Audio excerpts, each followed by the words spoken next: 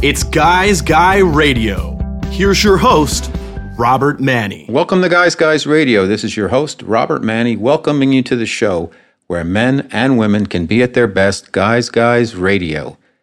This is our 400th show for Guys Radio, and I'm very honored and proud to have brought these shows to you over the last couple of years. It's been a great trip, if you will. I'm not going to say journey, but it's a trip, and it's kind of been a caravan, if you will, because I keep adding different types of guests to help my listeners out there to get them thinking, to get them feeling, and to get them acting, because that's what it's all about. There's so much in the mainstream media that's fed to us. They take certain stories and they just shove it down our throats, and then they move on to the next thing.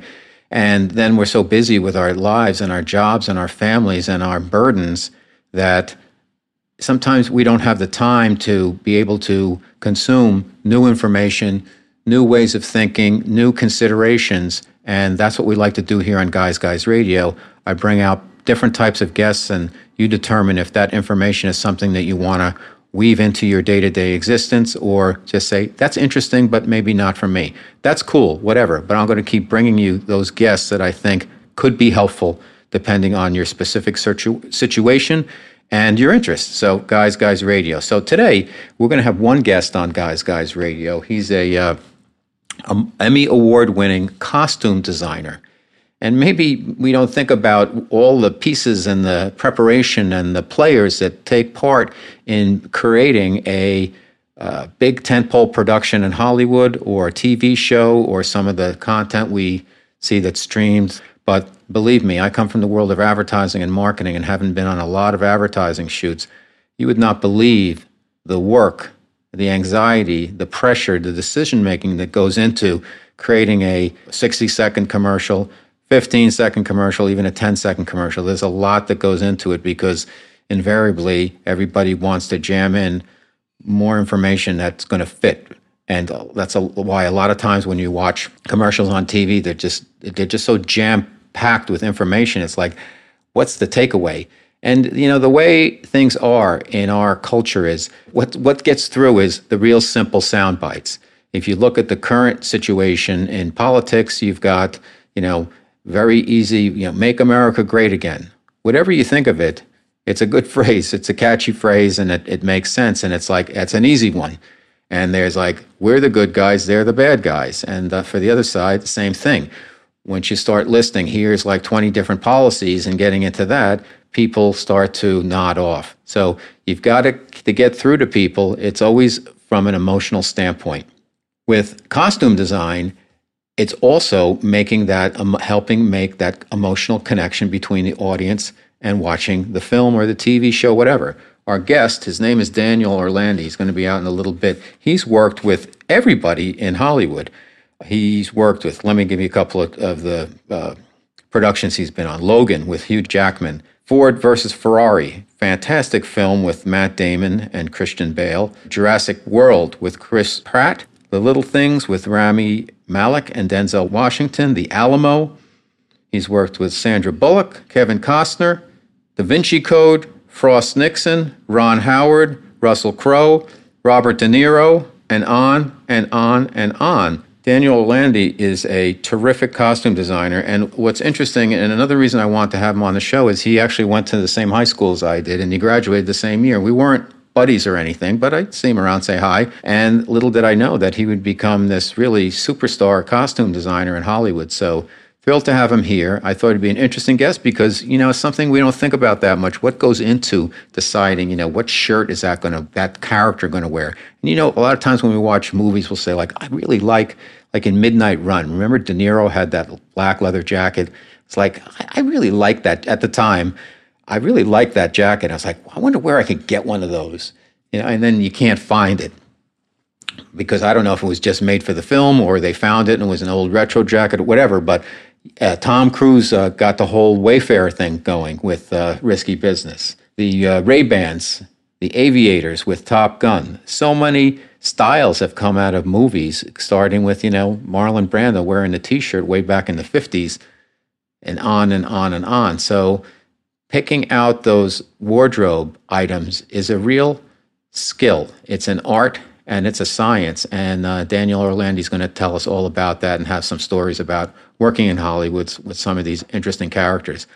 I worked in, as I mentioned, in advertising for years, and a lot of times on the sets, we'd have an easy time. You just like, okay, he's going to wear this shirt, and this one's going to wear this, and other times it was painful in terms of getting the right wardrobe together.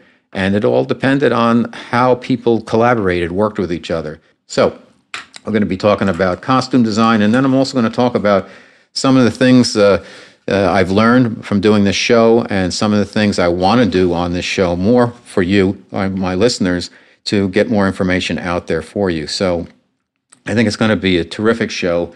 Guys Radio, our 400th show. So let me start out with just a little bit of riffing about some new things we're going to do. One, I'm adding a segment to the show called Brushes with Fame. Now, I had Vincent Pastore on a couple of weeks ago, so I'm starting to interview actually the famous people, that the names, the celebs, if you will, who've got that big footprint out there. But in my time in New York City, just living there, working in advertising, and just being around and traveling around, and I for some reason, I ran into a lot of famous people in kind of casual moments. And I'm thinking back on that, I was like, wow, I made a list the other day, and I had about 50 people, and they were all over the lot. So I thought I'd share just some of those brushes with fame, if you will, and I thought it'd be fun. So let me give you a couple. I'm going to give you 3 today, because it's the first time we're doing this segment. So the first one was Keith Richards. All right? Wouldn't it be cool to meet Keith Richards, the guitarist for the Rolling Stones? You think he's going to be all drugged out or what? Or all cleaned up? Is it all an act? Or is he just Keith Richards? Well, one of the things I learned was over the years, meeting all these people, they're pretty similar to some of the roles that they play, if you will. So I went to this was back in the 80s. I was living in the city, and I used to get tickets to all the Broadway shows because we used to advertise for one of the brands I managed, Martini and Rossi, in the playbills. So we used to get tickets to go to the show. So I went to a lot of theaters. So I went to the Broadway production of The Elephant Man. I loved the film, and I thought it would be cool to watch the play. And it was done completely differently, and David Bowie starred as the Elephant Man, and it was very surreal. It was not at all like the movie. And so I'm with a friend, and I'm sitting there, and about 5 minutes into the show, some guy comes kind of ambling down the aisle with a woman, and he had this swashbuckling way about him, and he slides in about 3 rows in front of me, and I'm like, that's Keith Richards.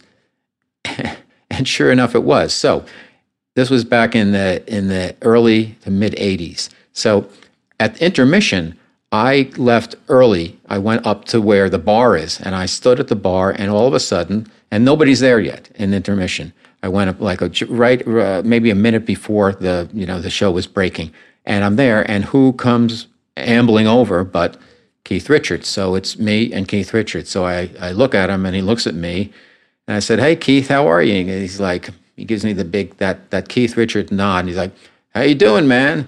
And I reached out, and he shook hands with me, and I said, "What do you think of the show?" And he's like, I like it. And meanwhile, his wife had come out, Patty Hansen. She was a big model at the time, and now people were coming out. And I ordered a drink, and Keith ordered a drink, and he didn't buy me a drink, and I didn't buy him a drink. And I was a little bit tongue-tied, if you will, because I've been a huge Stones fan forever. And here he was, the guy who wrote so many of the great songs and had all those great riffs. And it's like, Keith, and he's right there. It's just me and him. So, and at the time, I was not quite as feeling together as I think I would have handled it a little bit differently now, but it was pretty cool. Anyhow, his wife's out there, and she comes out to the lobby, and all these young girls are around her. And Keith just looks over, and it's just me and him at the bar, and then his wife is surrounded by these young gals because she, at the time, Patty Hansen, was a big-time model. And it was like very ironic. So we kind of looked at each other and nodded again, Keith and I, and that was it. So that's one of my early brushes of fame in New York City. Let me give you 2 more quick ones. So you know that character, the Rock, Dwayne Johnson? He's like everywhere now in Hollywood. Well, he wasn't always like a super-duper big star. He when he was in the wrestling circuit, it took him a while to kind of break his way up through the top.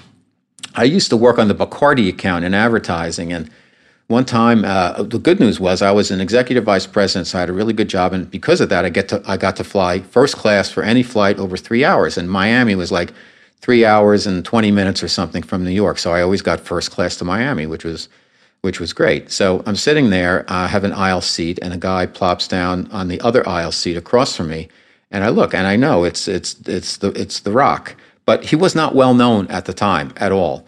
And so we sat through the flight. I didn't talk to him. I had my own stuff to do. And then as we got up, I looked at him, and he looked at me, and I'm like, "How you doing?" I said, "You're a wrestler, right?" And he said, "Yeah." I said, I enjoy your work. You guys work hard, and it's a lot of fun." He says, I really appreciate that. Thanks a lot. Total gentleman, totally cool. That was it. He wasn't a superstar in wrestling yet. He wasn't a superstar in the film business that he is now, and everything else he's involved with, but he was just a regular guy. And you know what? He was pretty cool. So that's 2 for you today. And I'm going to give you one more because it's a new segment. So, Bobby Flay. So, over at a friend of mine's apartment. She lived in the Chelsea Mercantile. Her name is Liz. I'll just leave it at that. And she was one of these people who knew and knows everybody. So I'm at her place, and she always used to mention my friend this, my friend that. And it was like these famous people. I was thinking, does she really know? Like, are these really her friends? And she mentioned Bobby Flay, and all of a sudden, yeah, Bobby's going to come over, and knock on the door, and in he comes, Bobby Flay. And he was exactly like the Bobby Flay you see on TV. He didn't have, he was a confident guy, borderline cocky, but, listen, he's a superstar in the food business, and he's the biggest brand out there probably. And, it ain't easy to beat Bobby Flay on that show. I got to tell you that. So it's just me, Liz, and Bobby Flay for like an hour. So I talked to him about, this was when he, I think he was doing Throwdown at the time. It was Throwdown against Bobby Flay. It wasn't Beat Bobby Flay. It was a previous show where he would go out someplace and he would challenge somebody who was making chocolate chip cookies or something like, I'm going to want to throw down with Bobby Flay, and then all the local people would come around. So anyhow, we talked about his early show. He used to do this barbecue show on the Food Network. It was him, and he had this guy with him, and then the guy got taken off, and they put this woman with him, and then she got moved off. And anyhow, we talked about how it was producing his TV shows and all of that, and he was a good guy. He was very easy to talk to. He didn't have an attitude or anything. So, and I found that at more and more people I met, most of the people who were pretty well known, if you don't like fawn all over them and you just treat them like regular people, they're usually pretty cool. Now, if you start calling out their character names, something like that, most of these people don't like it. They want to be referred to by who they are, not who they play.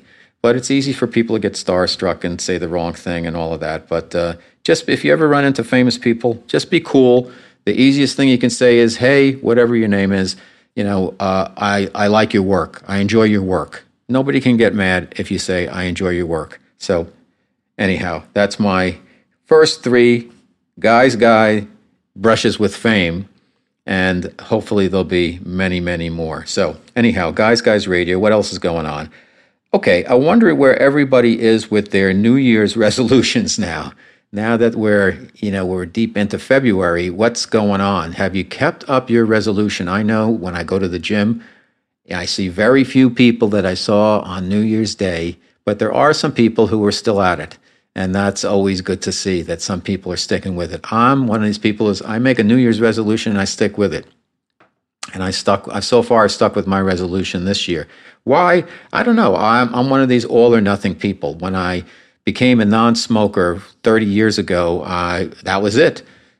I couldn't casually go back. And the same thing with any other substance. I'm in or I'm out. And if I'm in, I'm not like crazy in, and I was never a big smoker, but I wanted it out. So when I got rid of it, it was like, that's it. And then a couple of years ago, I had tried so many different diet plans, and I came up with this diet, the process of elimination diet. I've spoken about it before. And what I did was I gave up one food or beverage article per week for 52 weeks for an entire year. And I basically gave up what I was craving that week. And I had started with alcohol, and I went through the entire year. I lost 25 pounds, and I'm in pretty good shape. And I didn't need to lose 25 pounds, but I did lose 25 pounds, and I was in great shape. But more interesting, I lost my cravings for sugar and also for salty stuff and carbs that turn into sugar in your bloodstream and all of that. And I learned a lot by doing it. So I'm doing it again this year, but I changed the order. The first time because I'm writing a book on it now, and the first time I did it, I gave up all alcohol the first week, and that's a big burden if you're a casual drinker, if you will, because you get into the summer, you can't have a margarita, you can't have a beer, you can't have a glass of Chardonnay, like nothing for the year. And I never had a drinking issue or anything, so to me it's like, hey, I like to have a glass of wine with dinner now and then, but nothing 52 weeks, and then every week. Every Sunday is like, all right, now what am I giving up? And it was tough, but I got through it. So I gave it a rest for last year. I just ate what I wanted, and I put on probably about 10 pounds back by doing that. But still, my cravings had gone down. And then this year I decided I'm going to do it again because I'm writing up a short book about the process. It's called The Process of Elimination Diet. So I'm on it now. I've been doing it for about 6 weeks or so, and so far so good. And I've cut out a lot of sugared items, cake and pie and ice cream and candy and soda and stuff I don't really eat much anymore anyhow. But I figured let me keep knocking off the sugars. And in terms of alcohol, I gave up all distilled spirits except for tequila because I'm in Southern California. I left myself a little bit of an out because I love Mexican food and I love a little tequila with it. And I also can have wine and beer, but that stuff's all going to go away also. But I figured I don't want to do that right away because it was just that really hung over my head the entire year. But so far, so good. So the point is, these New Year's resolutions, are you on it? Did you forget about it? Whatever. But if you got another one coming up, Lent's coming up, and then you can go, if you're if you're Christian, you go right through to Easter. So there's always an opportunity if you want to change your behavior. Each and every day, we create our lives, you can do it. So if you can do it, then do it. And that brings me to this other topic I just want to touch on briefly because I'm learning so much about it, and it's really an eye-opener, and that's this whole carnivore culture. I keep reading about all these people, like all they're doing is eating meat. And it's basically they're cutting out carbs and the sugary kind of carbs like rice and pasta and white bread and all of that stuff, which is not a bad thing at all. But it's it's taking, it's going from intermittent fasting, if you will. There's one way to, diet where it doesn't work for me, where you eat for 6 hours and you fast for 18 hours and you can eat what you want in those 6 hours. And I tried it 3 times. It didn't work for me. It works for a lot of people. And then there's keto. So many people are doing keto. My wife's doing keto. In fact, she's on keto now after she went on a water fast. Talk about discipline.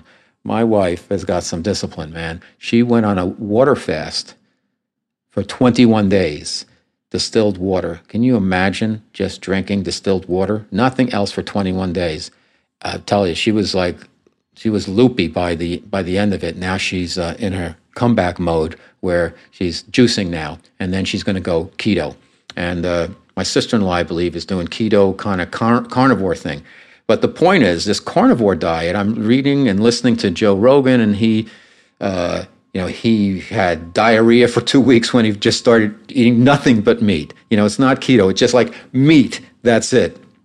And he got sick for a while intestinally, and then he got over that. And now he had pictures online and all. He's all ripped and feeling fantastic. And I keep reading these other people just swearing by this carnivore diet, as all they eat is meat. And to me, it's like, I don't know. I think the human intestine, the colon and all that, is we have the same length colon that some of the animals who just are herbivores, they're called. They just eat plants. So I don't know if we're meant to just eat meat.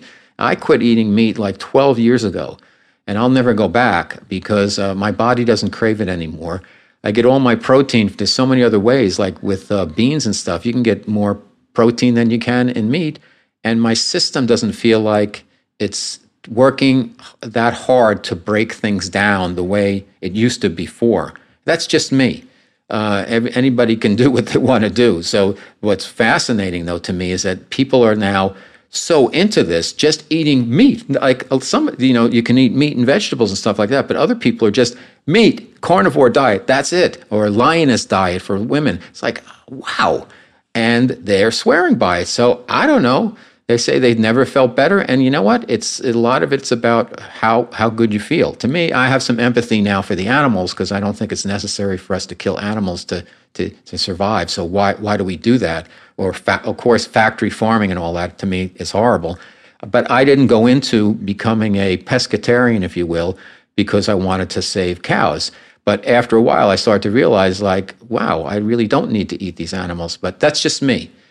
But the point is, people are really getting into this carnivore diet, and I'm just wondering long term how that's going to affect people, because you think about, is it good for your heart? Does your system take a long time to break this stuff down?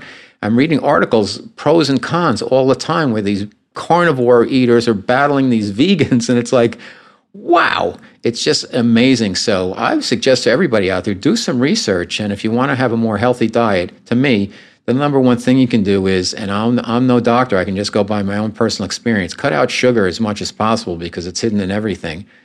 Buy organic anytime you can because you don't want to be consuming pesticides. Be careful with dairy. You probably don't need it. And all of those starches, rice and potatoes and all that stuff. Now, potatoes are pretty good for you, but there's so many other pasta and all of that, and we love it. But is it good for you? Do you really need it? So if you can go more plant-based, if you do get your protein from meat, I guess that's okay. But, eat a clean diet. That's the main thing. I don't think you just need to go all the way to like carnivore. That's it. Anyhow, Guys Radio, your host, Robert Manni. This is our 400th show. I want to get into some other stuff, but we got to get our guest out here. So let's bring out our guest. His name is Daniel Orlandi. I'm going to give you a little preview of him in a few moments, but it's going to be a great chat. And then I'm going to come back and I'm going to talk about kind of the experience of 400 shows and what's next. So thanks a lot for listening to Guys Radio. Welcome to Guys Radio. And actually, a friend of mine from high school, Riverdale High School in River Edge, Oradell, New Jersey, Daniel Orlandi. Hi. Well, thanks so much for being here. Let's just start at the beginning because you have a really interesting job and interesting career. What inspired you to pursue a career in costume design, and what really is in the world of costume design? Well, originally I wanted to be a set designer. Okay. For the theater. Growing up, I was obsessed with the theater. And where we grew up, I could go to the theater and it was so easy and so cheap. And I started it. I went to design theater school, Carnegie Mellon, where I met people that loved the same things that I did, which was really eye-opening. They're still my best friends, my college friends. And I was working as a set designer off Broadway, working for a costume house, working wherever. Then I was a set decorator for public television. And two of my best friends from college and I realized, hey, all of our friends in Los Angeles are working and making a lot more money than we are. So the three of us drove across the country together, moved to Los Angeles when our landlord let us move in with half a month's rent. Wow. Which doesn't happen so much anymore. So what happened once you got to Hollywood? You had the credentials. How did you kind of land your first gig? I didn't have the credentials. I had, been a set decorator and, I had some lousy work for a production designer. By a fluke, a friend from college asked me to come and work for 2 days in Bob Mackey's studio. And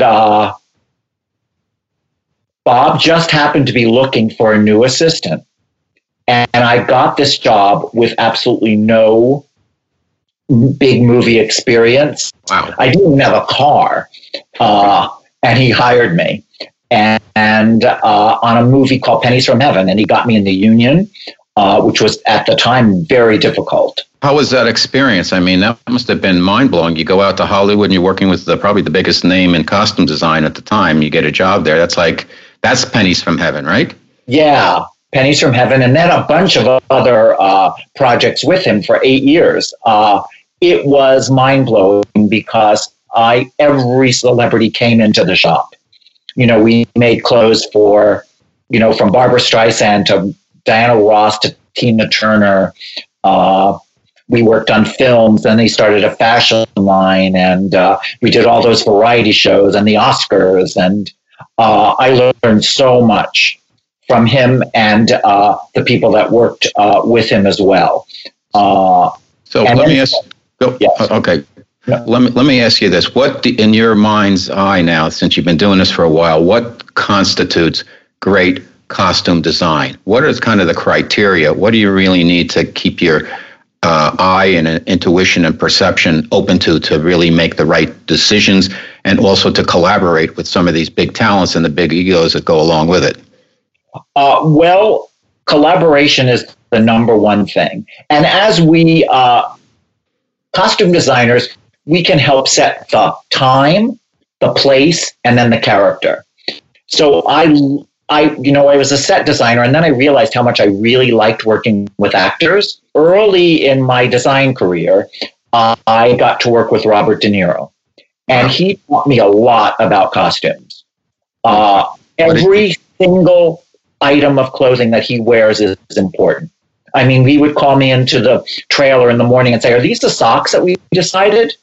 That's how dedicated he was. He would try on 1,000 things to find exactly the right piece of clothing. And it's like working with an actor and helping them become this character. He would try on the most ridiculous things. Okay, let's try it on. And then, make a face. Yeah, no.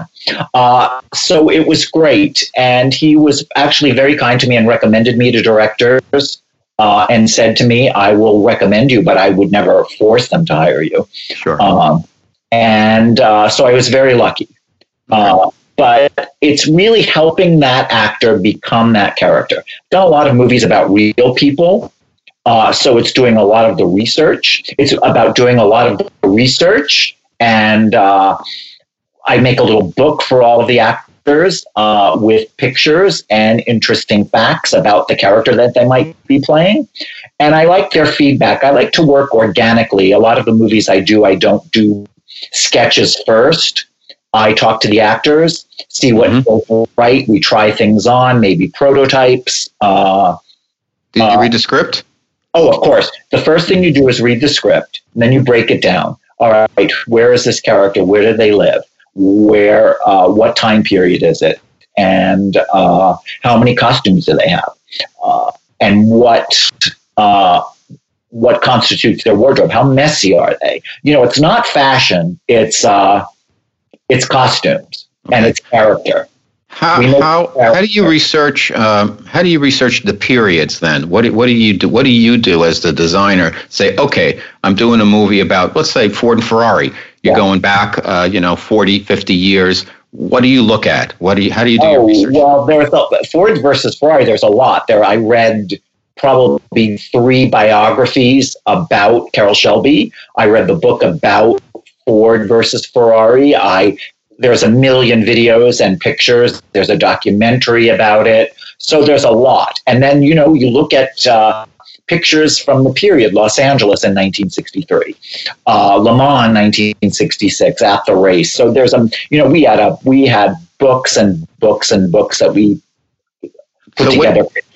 So when you're doing this, Daniel, do you then do you do it on the nose when you're dealing with a period? Let's say you're dealing with the 60s or the 50s or something, and you see the pictures and you do your research and say that's what they wear, or do you then kind of attune it to the story itself to embellish certain areas to better tell that story? Well, here's the thing: when you're doing a movie and there are real people in it, you want to be as truthful as possible, but also you have to help the script and tell the story. Right. So to make Matt Damon into Carroll Shelby, the clothes are similar, but they're not exact copies, except for the racing, the racing jackets, the Shelby jackets, the Shelby shirts. We met with a man who was on his team, and he had a couple of the pieces, and he wouldn't let us keep them, but he let us measure them and photograph them so we could recreate them. When you're working then, do you work with the costume designer? And what's the team you're working with on a day-to-day basis? So you go to the set, I'm sure there's adjustments. You're working with the director, You're working with the talent, the actors. Yeah. Everything is integrated. How does that all work from a collaboration standpoint? Yeah, very collaborative. On Ford versus Ferrari, for example, the production designer and I had lots of meetings, lots of color stories. What color are the cars? What color should their clothes be?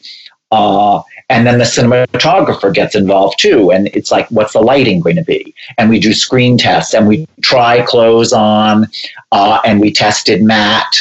The director wanted to try some other things that were more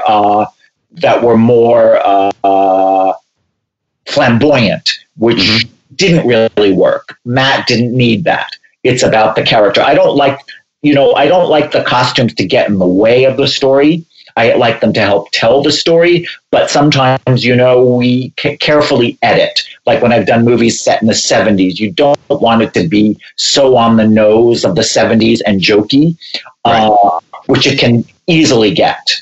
I like my costumes to sort of disappear. What was the toughest, biggest challenge you've had in the business so far? Because you've worked on, let me just throw a couple more of the movies. Logan with Hugh Jackman, which is kind of a modern day, but also, it's futuristic in a way. Jurassic Park, The Alamo, the Saving Mr. Banks, Highwaymen, Meet the Parents, all the way, Frost Nixon, Down with Love, which was really a surreal type of fun type movie. Flawless, Phone Booth, very gritty, and then also Last Holiday with Queen Latifah. What was the biggest challenge, and were the biggest challenges based on the individuals you were working with or the specific projects? Well, no, it's never really the people for me. Most of the actors that I've worked with are very collaborative and they're dedicated to the project. I've been very lucky in that way. If you say, who is a difficult actor, I could give you their names and you wouldn't know who any of them are because they're the people with 2 lines that are usually the most difficult. You know what? I'm not surprised. But so the challenge for me sometimes is the scope of a film, like the Alamo, where we had to make 1,200 Mexican Army uniforms and make them at a cost-effective way, where we, had embroidery done in Pakistan and helmets made in India. So it's that's always the challenge, and trying to do it on budget. The best ideas happen sometimes at the last minute when you rush and change somebody. I remember when we were doing the Normal Heart, Julia Roberts had a costume that we had decided for this scene, and they did the rehearsal, and she had the costume on, and I was like, it's wrong. We have to change it. She should be in her uniform. And I ran back to the trailer, and she went into a little broom closet and changed her costume on the set. And it was a last-minute save. That made me, Okay, James Mangold, he's one of my favorite directors. I loved Walk the Line and some of his other, and he does a lot of diverse type of work. What was he like process-wise in terms of working with him? You've worked with him a number of times, right? Yes, the first time I worked with him was Logan. And I got hired for Logan, and I was really surprised because I'd never done a movie like that before. I'd never done a superhero movie, and I don't think he really wanted it to look like a superhero movie, but I went in and I read the script, and you do sort of like a little discussion about, and you might bring some pictures.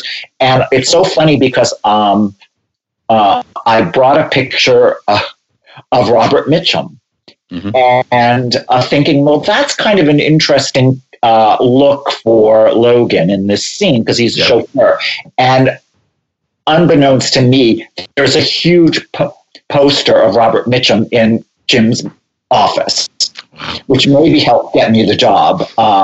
And so there were these concept sketches of the bad guys, the Reavers in Logan, that were so over the top and so complicated. And I said, do you want it to look like this? Because it's not what we had talked about. He said, oh, no. So we mostly did it from surplus, and we made pieces and cobbled it all together because he wanted to have that rough look. Okay. Really fun. Now, you won an Emmy for The Magic of David Copperfield. Tell us about that, because that's a whole different experience, because that's a stage show, right? that stage was filmed? show, and then was filmed for television as a television special. Now, how do you prepare for that? Because there's got some type of pizzazz with obviously a magic show, but you don't want to make it pastiche, if you will. You want to make it real because David Copperfield wants to come across as the greatest magician in the world. So what was your challenge there, and how was it to work with him? Yeah, I did. I worked for him about 5 years doing his TV specials and his tour.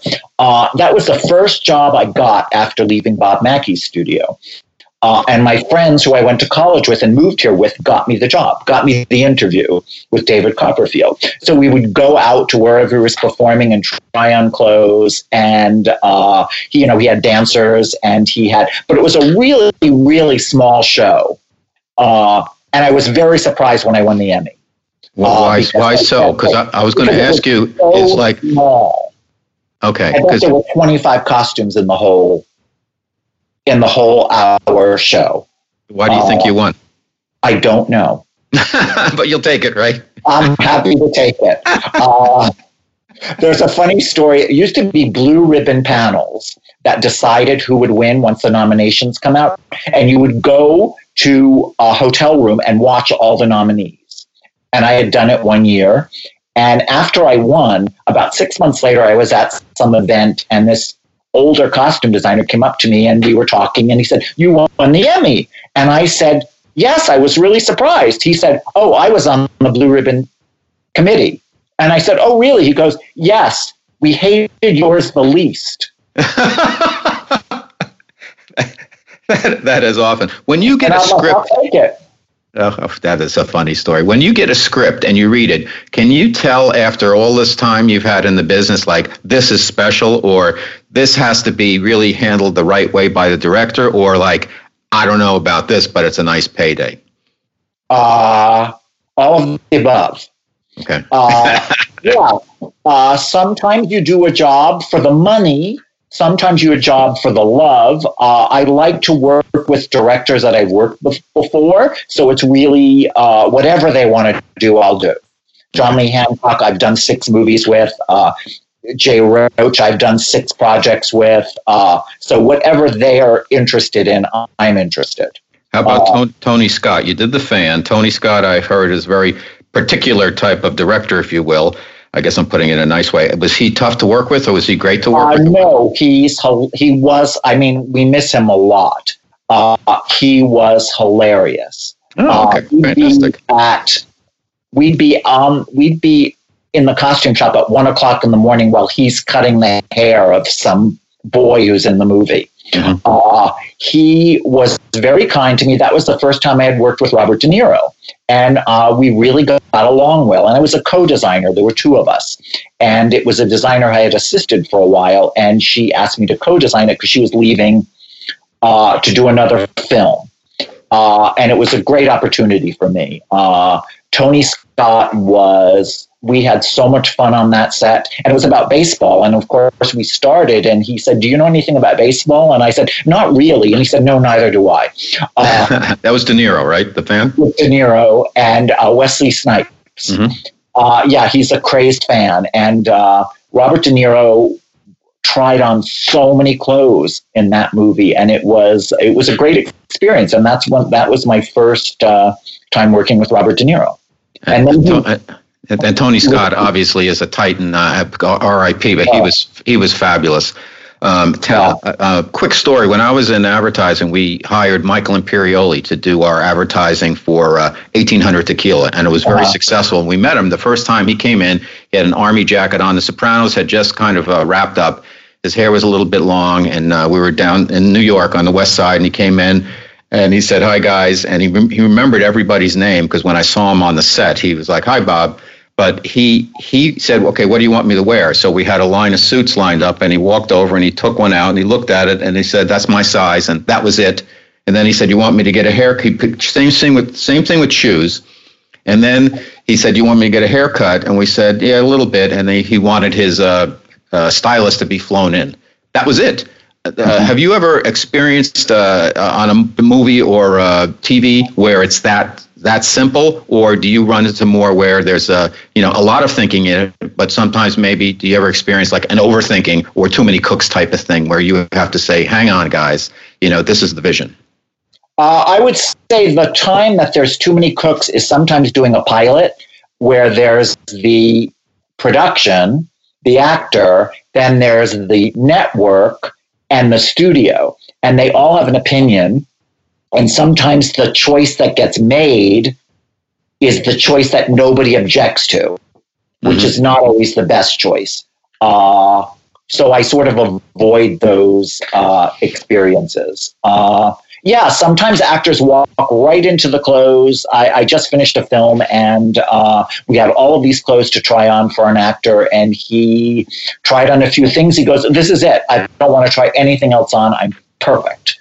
And you're cool. Yeah, that's cool. That's cool with you then, right? Let's make sure the director likes it. Funny story, I did. Robert De Niro produced a miniseries about Sammy the Bull, and Michael Imperioli played his friend, his childhood friend. And we did this mini-series in New York. Wow, I'm talking really loud. Okay, go ahead. And it was huge. And it was for NBC. It was called Witness to the Mob. And Michael Imperioli was in it. And we had to, and it started in the 60s and went through the 80s. And it was so many clothes. I mean, the actor playing Sammy the Bull had 100 costume changes. Yes. And John Gotti had 60. And it was so huge. And we found all of these places in Brooklyn, those mob stores, and they had their basements and with all the old stock. And they sold it to us. And we bought so many clothes at these places in the Bronx and Brooklyn. And like one time, the owner of the store called. He said, "Some picker wants to come and buy the whole basement. You better come today and get whatever you want, because I want you guys to have it first." Fantastic.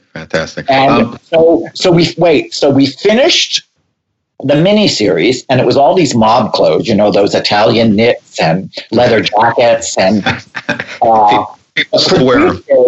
the producers of the film, of the project, said, HBO wants to come and look at the clothes because they want to buy them. And I was like, oh, okay, great. So they came to look at them, and they said, oh, great. So they bought them all. And I thought to myself, why is a show about opera singers buying all these clothes? And then it turned out it was The Sopranos. Wow. That's fantastic. Great story. Two last questions for you, and it's fantastic stuff. What would be your dream film to work on? What director, what type of period, what actors, what would be the perfect storm for you? Well, it's funny because, one of the first films I did was Down with Love, which was a completely designed show. Beautiful job, by the way. A take on a door stay, and it was really fun and girly, and I really enjoyed it. But the last 10 years, I do all these movies with there's barely a woman in. So I'd like to do a movie with some dresses, and I'd like to do maybe a musical or a fantasy. So yeah, the best thing about my job is I go into a different world every time. So what I would like to do is something different every time. Great. Listen, you've been fantastic. I always like to ask this question at the end of my interviews, if it's okay with you. All of your work over the last 20, 30 years, what have you learned about humanity from your work?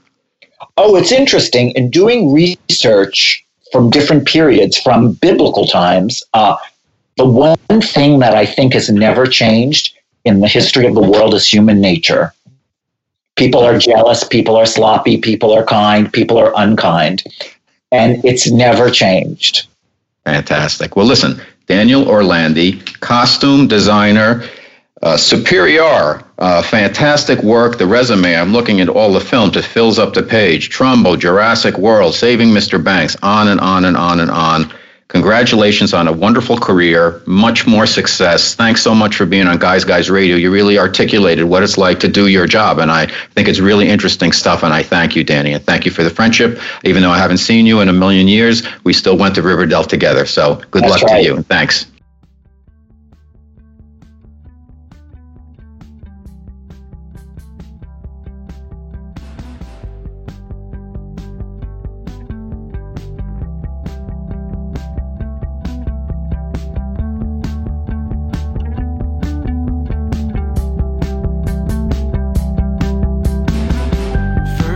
Okay, that was an interesting discussion with our special guest on our 400th Guys radio show, Daniel Orlandi, costume designer extraordinaire, Emmy Award winner, Hollywood costume designer.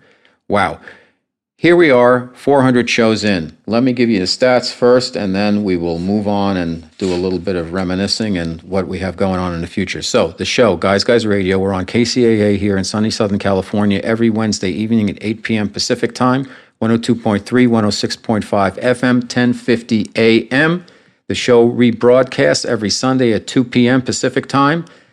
The podcast drops every Thursday on iHeart, Spotify, iTunes / Apple Podcasts, Google Podcasts, Spreaker, Stitcher, TuneIn Radio, CastBox, KCAA.com, Blog Talk Radio, and my website, robertmanni, MANNI.com.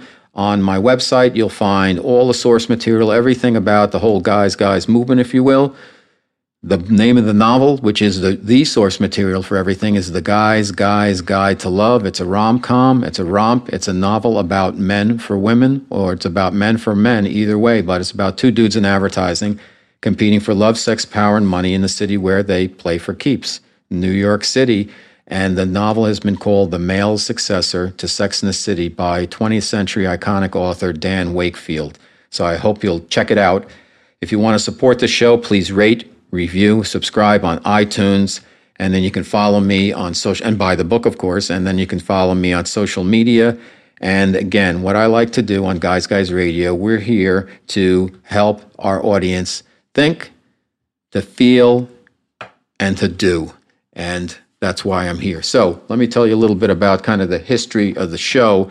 You know, it started in my bedroom in my apartment in New York City about 6 or 7 years ago. I had a partner, and we did some shows with dating experts. It was like a call-in show. We had some experts on, but we also had people call in asking dating questions because, you know, it came off of my book, The Guys Guide to Love. So we're kind of running with that. And then my partner decided she wanted to do something else, so I had to make a decision.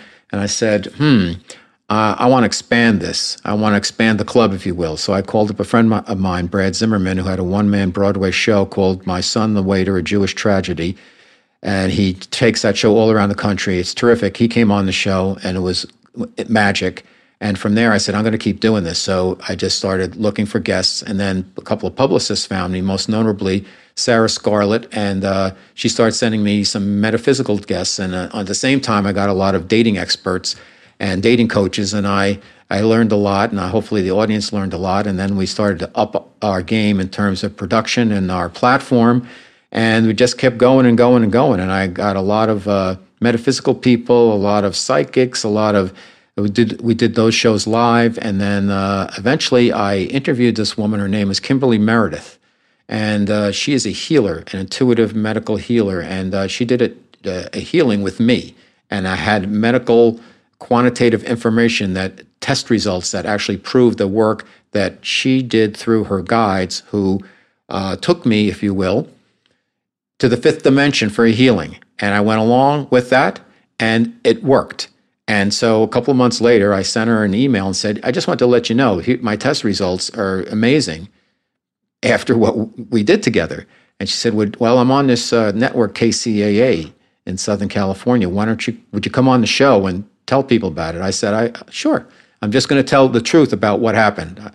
And I did. And did about a 20-minute segment. And then her producer, a guy by the name of Gary Garver, who has a show there called Controlled Chaos. And he used to work with Howard Stern. So hopefully he has a really good eye for talent, because he asked me what I want to do. And I said, I want to keep growing my show. And he said, well, why don't you come on KCAA? So we worked out a deal, and off we went to the races. And Kimberly Meredith was my first guest. And from there, I managed to get Neil Donald Walsch over the past year, the creator of the whole Conversations with God series. He does not do a lot of interviews, but he graced Guys Radio with his interview. John Gray, who wrote Men Are From Mars, Women Are From Venus. Dan Millman, who wrote The Peaceful Warrior series. Another guy who doesn't do a lot of interviews. Paul Selig, probably one of the world's foremost channels, and he's got 7 channeled books from his guides, so he's been on the show a number of times. And we had some musical guests, Heathcote Hill, rising Americana band, Luxury, the disco. He's a DJ, but he does kind of modern disco, adult disco music. We had Tony Rodriguez as a secret space program. Lynn Buchanan, world's foremost remote viewing expert. Tom Hartman, progressive radio host here up in the Northwest. We did some fantasy sports with Scott Sweeney, the fantasy sports Sherpa.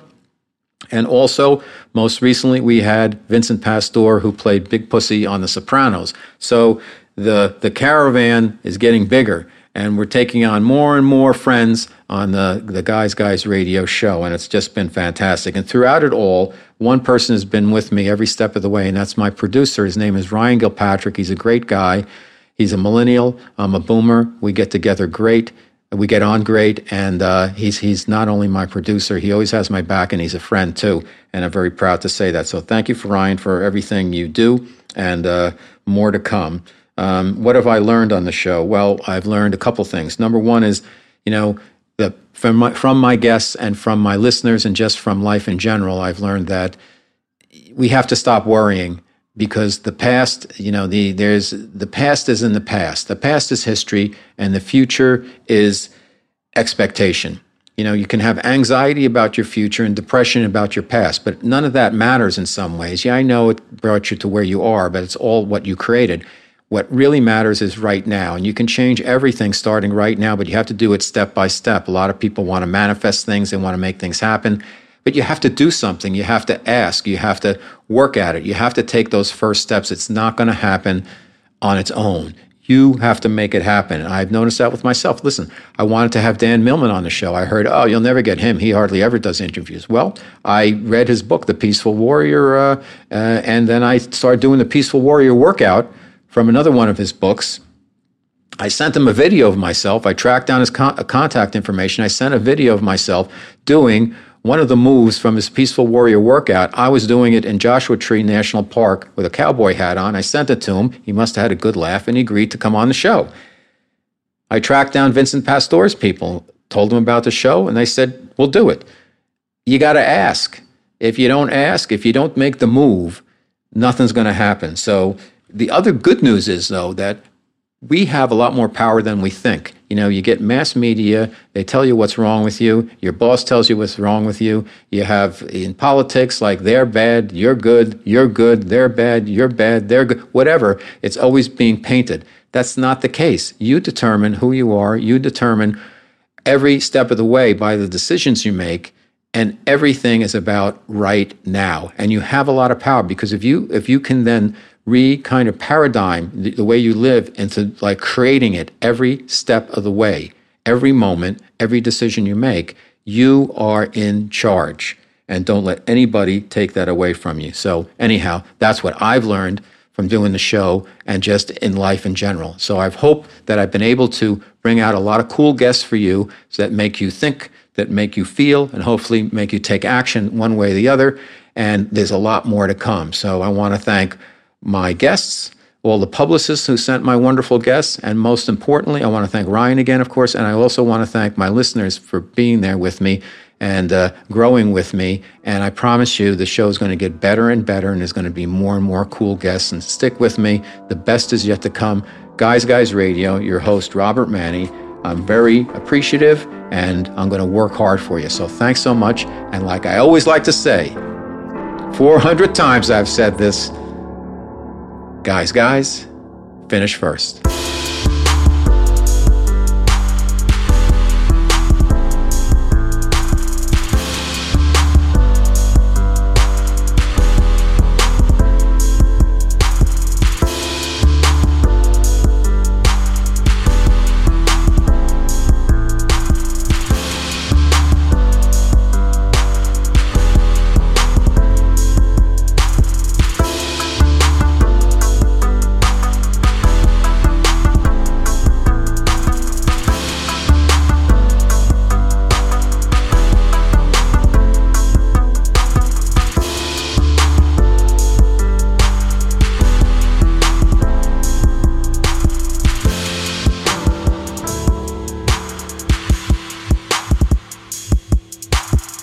It's Guys Guy Radio.